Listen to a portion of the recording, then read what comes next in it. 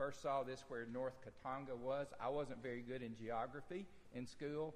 It's a country in Africa, but I did hear the circumstances that were behind this offering. Our bishop was contacted by the bishop in North Katanga, and that bishop told our bishop that some of their local pastors were actually dying because they couldn't afford to pay their medical bills and couldn't have insurance.